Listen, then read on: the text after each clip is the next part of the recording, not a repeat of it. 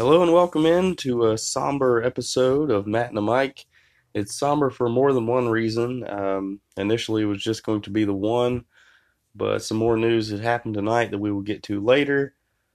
Now into episode number 14, and back to sports after a week where I stepped out of my norm for a conspiracy theory episode. I hope you all enjoyed that. Now back to sports. I'm going to start by taking you guys back to my childhood for a minute. I grew up in a very small town with a post office and a general store, a literal mom and pop place. It was called Ranson's. Sue and Bob were the owners, and the only ones that I ever saw working there. And this place to me was amazing. Granted, I'm very young at the time, but they know you when you come in, knew what you wanted, and it was just a special kind of service every time you went.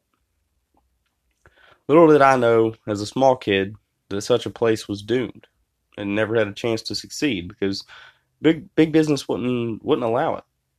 And loyalty only goes so far in this world. Which brings me to my own loyalty and a lot of yours. And while I say this is a somber episode, we've got nobody to blame but ourselves. Well, mostly anyway.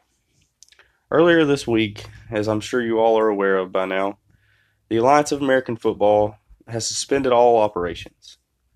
I bring up loyalty because initially I was an every game watcher, and week by week I started to fade away.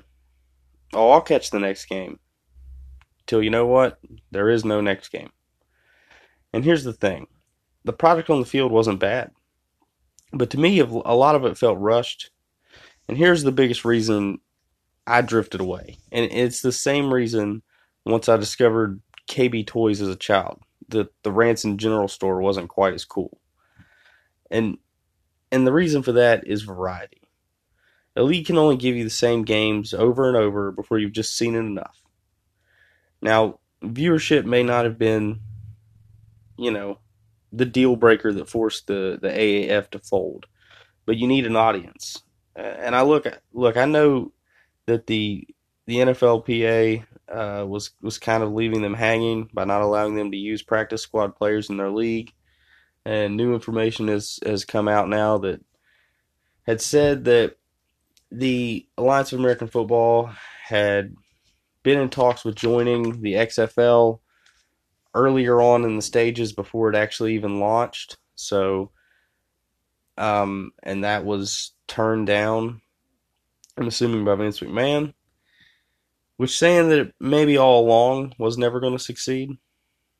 So, but back to the NFLPA, a lot goes into negotiating things like that, and the Alliance should have known that going in. And like I said, I think they were in dire straits before it ever started. But here we go. As quickly as it roared in, they quickly faded out. Which brings me to, if I'm Vince McMahon and I see what has come of this, what can I do differently to ensure the XFL doesn't have the same untimely fate? First, you look at what you can take away from some things wrong, and the first thing is time. Now, if you guys remember, the first time XFL kicked off, it was rushed into existence, much like the Alliance of American Football was this time. And it failed. Now, it didn't just fail because it was rushed, it failed for a multitude of reasons. One of which was that it may have just been ahead of its time. This time, and regardless of the state of wrestling these days, I didn't even watch WrestleMania, honestly, so it is on my TV right now, though, oddly enough. But yeah, regardless of the state of wrestling these days, Vince is a smart businessman, and he's taking his time this time. The other thing is competing, and I'm not talking about player performance. I'm talking about taking on the big brother, the NFL. Even if you never beat them, because you probably never will, due to history, the ability to draft, the big name players, money, rivalries, etc., you must compete. That right there, competing, is one thing that I hope Vince is ready for. Now, what I would love to see, since the Alliance could technically still make a comeback next season, would be to join forces with the XFL. Now, I know I had previously stated, and it's been out there now, that this had attempted to happen at one point, but Vince ultimately rejected that idea. Now, if the XFL starts to crumble, starts to fade away, looking much like the AAF, although Vince does have his own money, he doesn't need quite as much backing. But is he really going to sink it all into a thing that he's already failed at once? But I would love to see them merge, if at all possible. That way you could do an NFC AFC kind of deal. You'd at least get 16 teams. I believe the XFL is going to have 8 teams as well.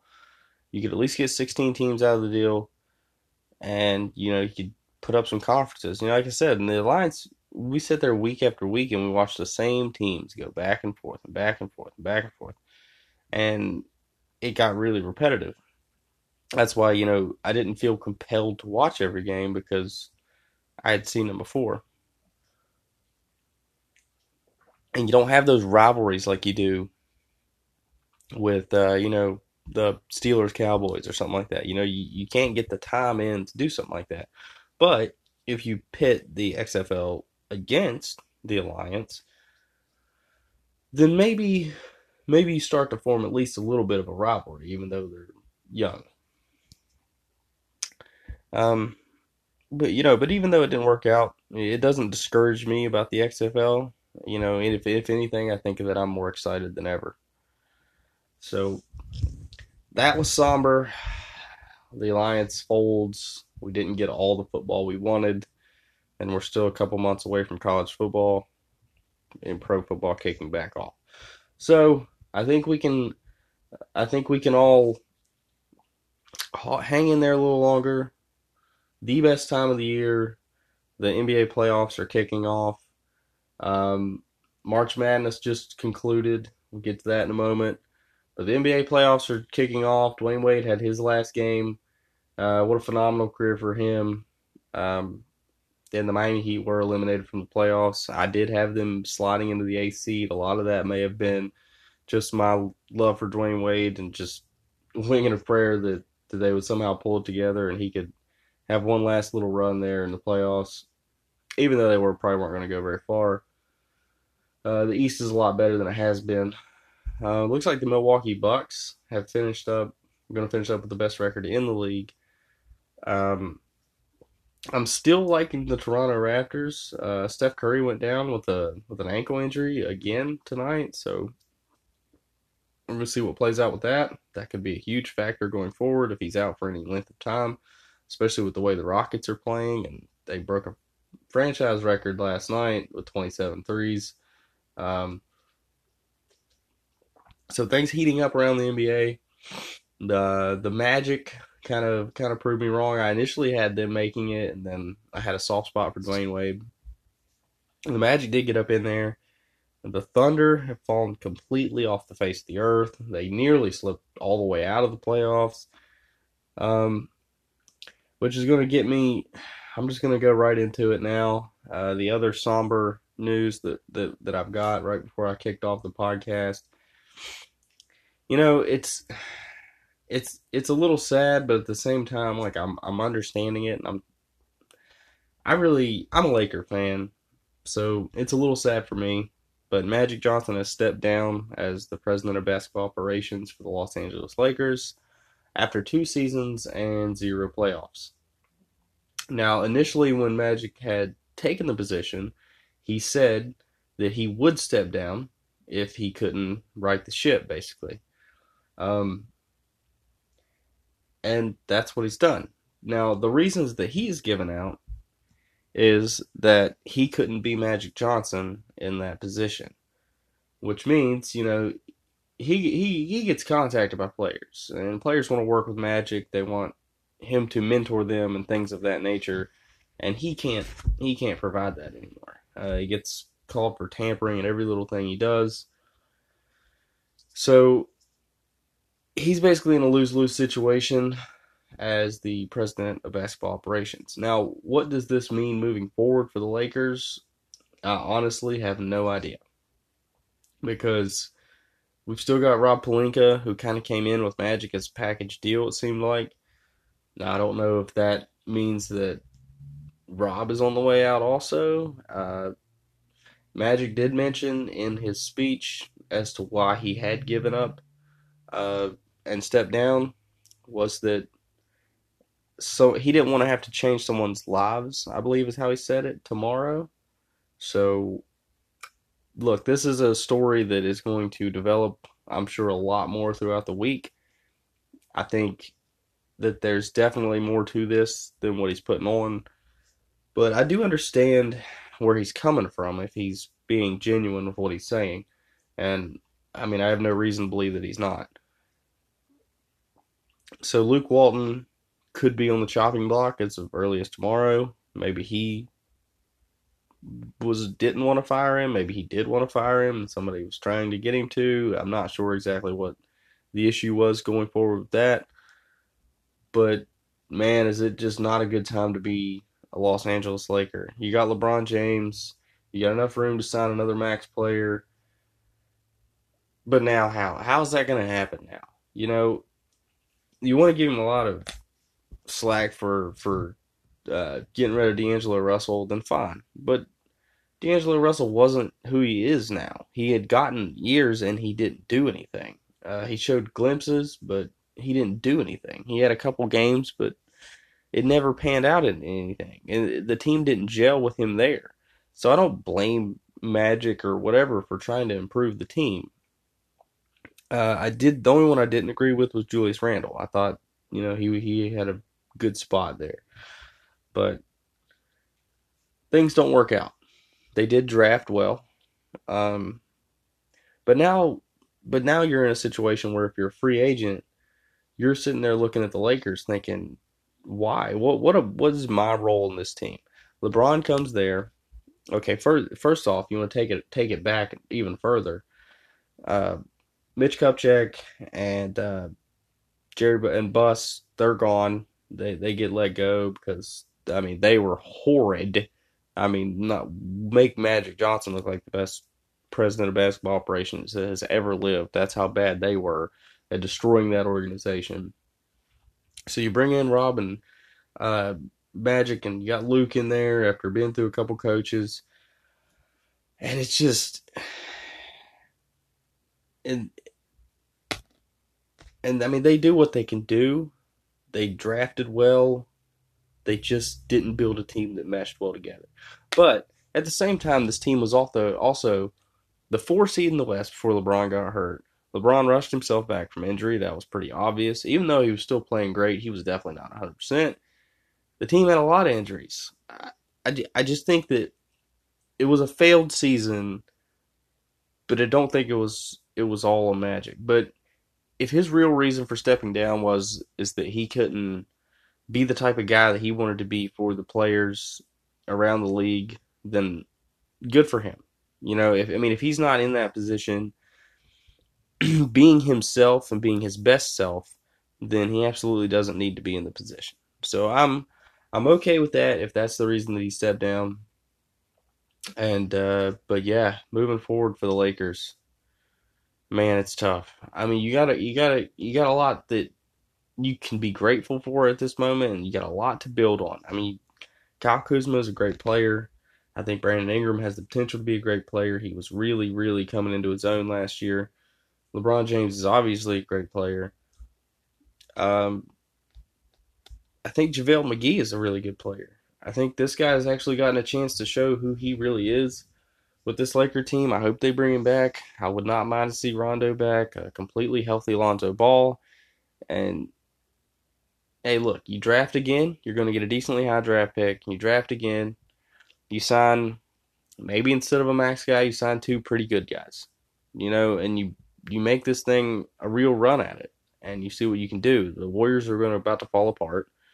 Kevin Durant's probably going to leave. DeMarcus Cousins may leave, unless he demands a huge contract. I don't think Clay or Steph, they're not going anywhere, but I mean, Draymond Green, you never know. So the Warriors dynasty, I think it's probably in their last year. Um, the Rockets, kind of on that way up, but who knows what happens with Chris Paul after the year. So I don't think the Rockets are destined necessarily locked in, for the future. The Nuggets are probably going to be the best thing going forward, as young as they are. But I don't think the future is completely doom and gloom for the Lakers. They just got to have some consistency. You can't just have this revolving door of coaches and owners and GMs and expect anything good to come out of it. There's got to be a time where someone steps up and takes control of this team and does it the right way. But that's just going to be my little rant on the Los Angeles Lakers and from the news of Magic Johnson stepping down as basketball operations president. And we'll see. Plenty more, I'm sure, to go on this front. There's going to be a lot more news coming out. Uh, I'm sure in the coming weeks, and it's going to be a very very interesting offseason in the NBA. But now, if I can just turn my gears for 1 second, that'd probably be my maybe last segment here of the show. The NCAA Final Four was this weekend, and Texas Tech by I look, Texas Tech made an unbelievable run. They got to the Final Four, and then in the Final Four they came up huge. Got to the championship game against Virginia. Virginia had a couple things go right for them on their path to the championship game. But you want to talk about a redemption story? Now, people are going to come out here out of the woodwork and say, "Yeah, it's a redemption story. The refs were on Virginia's side from day one." But you know what? They came back. Look, this Virginia team was the first team in NCAA history to lose to a 16 seed last year when University of Maryland Baltimore County knocked them off. Not just knocked them off, but destroyed them in the first game. Virginia was the 1 seed, just destroyed them. A year later, Virginia are your NCAA tournament champions after knocking off Texas Tech. Like I said, they had a marvelous run, but from from the ashes they rise. Like, that's about as good a story as you can get in March Madness, and that's what it's all about. A team can just get taken out by, you know, for lack of a better word, a nobody team that, you know, who heard about UMBC this year? What they do? You remember hearing one thing about them this year? Because I don't. And they come back this year, hot and ready. They roll through the tournament, and I will give it to myself. Now, I did fairly well last year. I had, I believe, two of the final four, and I had the championship game correctly predicted and the winner. This year, I got three of the final four right, and I got half the championship game right. The only problem with that is that I had Michigan State beating Virginia in the championship. That did not happen. On my second bracket, I got on an Auburn kick, and man, they probably got a little screwed over there in the Virginia game. But hey, look, you can't get in the guy's space. I mean, by all accounts, it's a foul, so it is what it is. Auburn were the hot team, and then they took it. I had them in the Final Four. I felt really good about that. Texas Tech, I should have known. I rode them hard last year all the way to the Elite Eight, and they got me there, and I correctly predicted it, but they came back stronger this year. I did not see that coming completely. But that's what it's all about. March Madness, getting 3 out of 4 and half the national championship game. I'll take it. It's a pretty solid year. We're going to try to build on that for next year. But congratulations to Virginia, coming from the bottom to the top like they did, and redeeming themselves. They kind of were looked around. I thought they were looked upon as a team who were soft and who couldn't, when their backs were against the wall, that they were going to give up and not persevere, and they did. They really did. So once again, congratulations to Virginia. the NCAA Men's National Championship team. Whew! So we got a lot of sports going on after a week off. Um, well, like I said, more to come, I'm sure, in the coming weeks. We're gonna try to cover a little bit of spring baseball. Baseball's kicked off. Um, I'm a Cubs fan. They have started out fairly slowly to start the season. We got looking at some of the hot teams. I think the Dodgers are pretty hot right now. That was kind of to be expected, but it's so early. It's so early in the baseball season. It's hard to really wrap your head around a team. You know, you got a really long way to go. Teams get hot at different times in baseball, so we're gonna watch that play out. Definitely cover some of that. I'm got my buddy Scott, who's uh, a better baseball guy than me, I would say. I've watched a lot more of it recently. Maybe it's just getting older. I have no idea, but yeah, I watched a lot more recently. I might have my buddy on here a couple times. We'll talk a little baseball. Also, you guys, look. I know a lot of you guys probably aren't huge hockey fans. Um, I'm a decently big hockey fan, uh, especially this time of year. The hockey playoffs are great. The intensity level is like no other sport. So the NHL hockey playoffs kicking off. Be sure to catch those anywhere you can catch them. Whew. But I think that's going to wrap it up for me on this episode. I'm sure there's a lot more sports that I'm about to have to cover in the coming weeks. So, once again, for Matt and Mike, this is Matt signing off.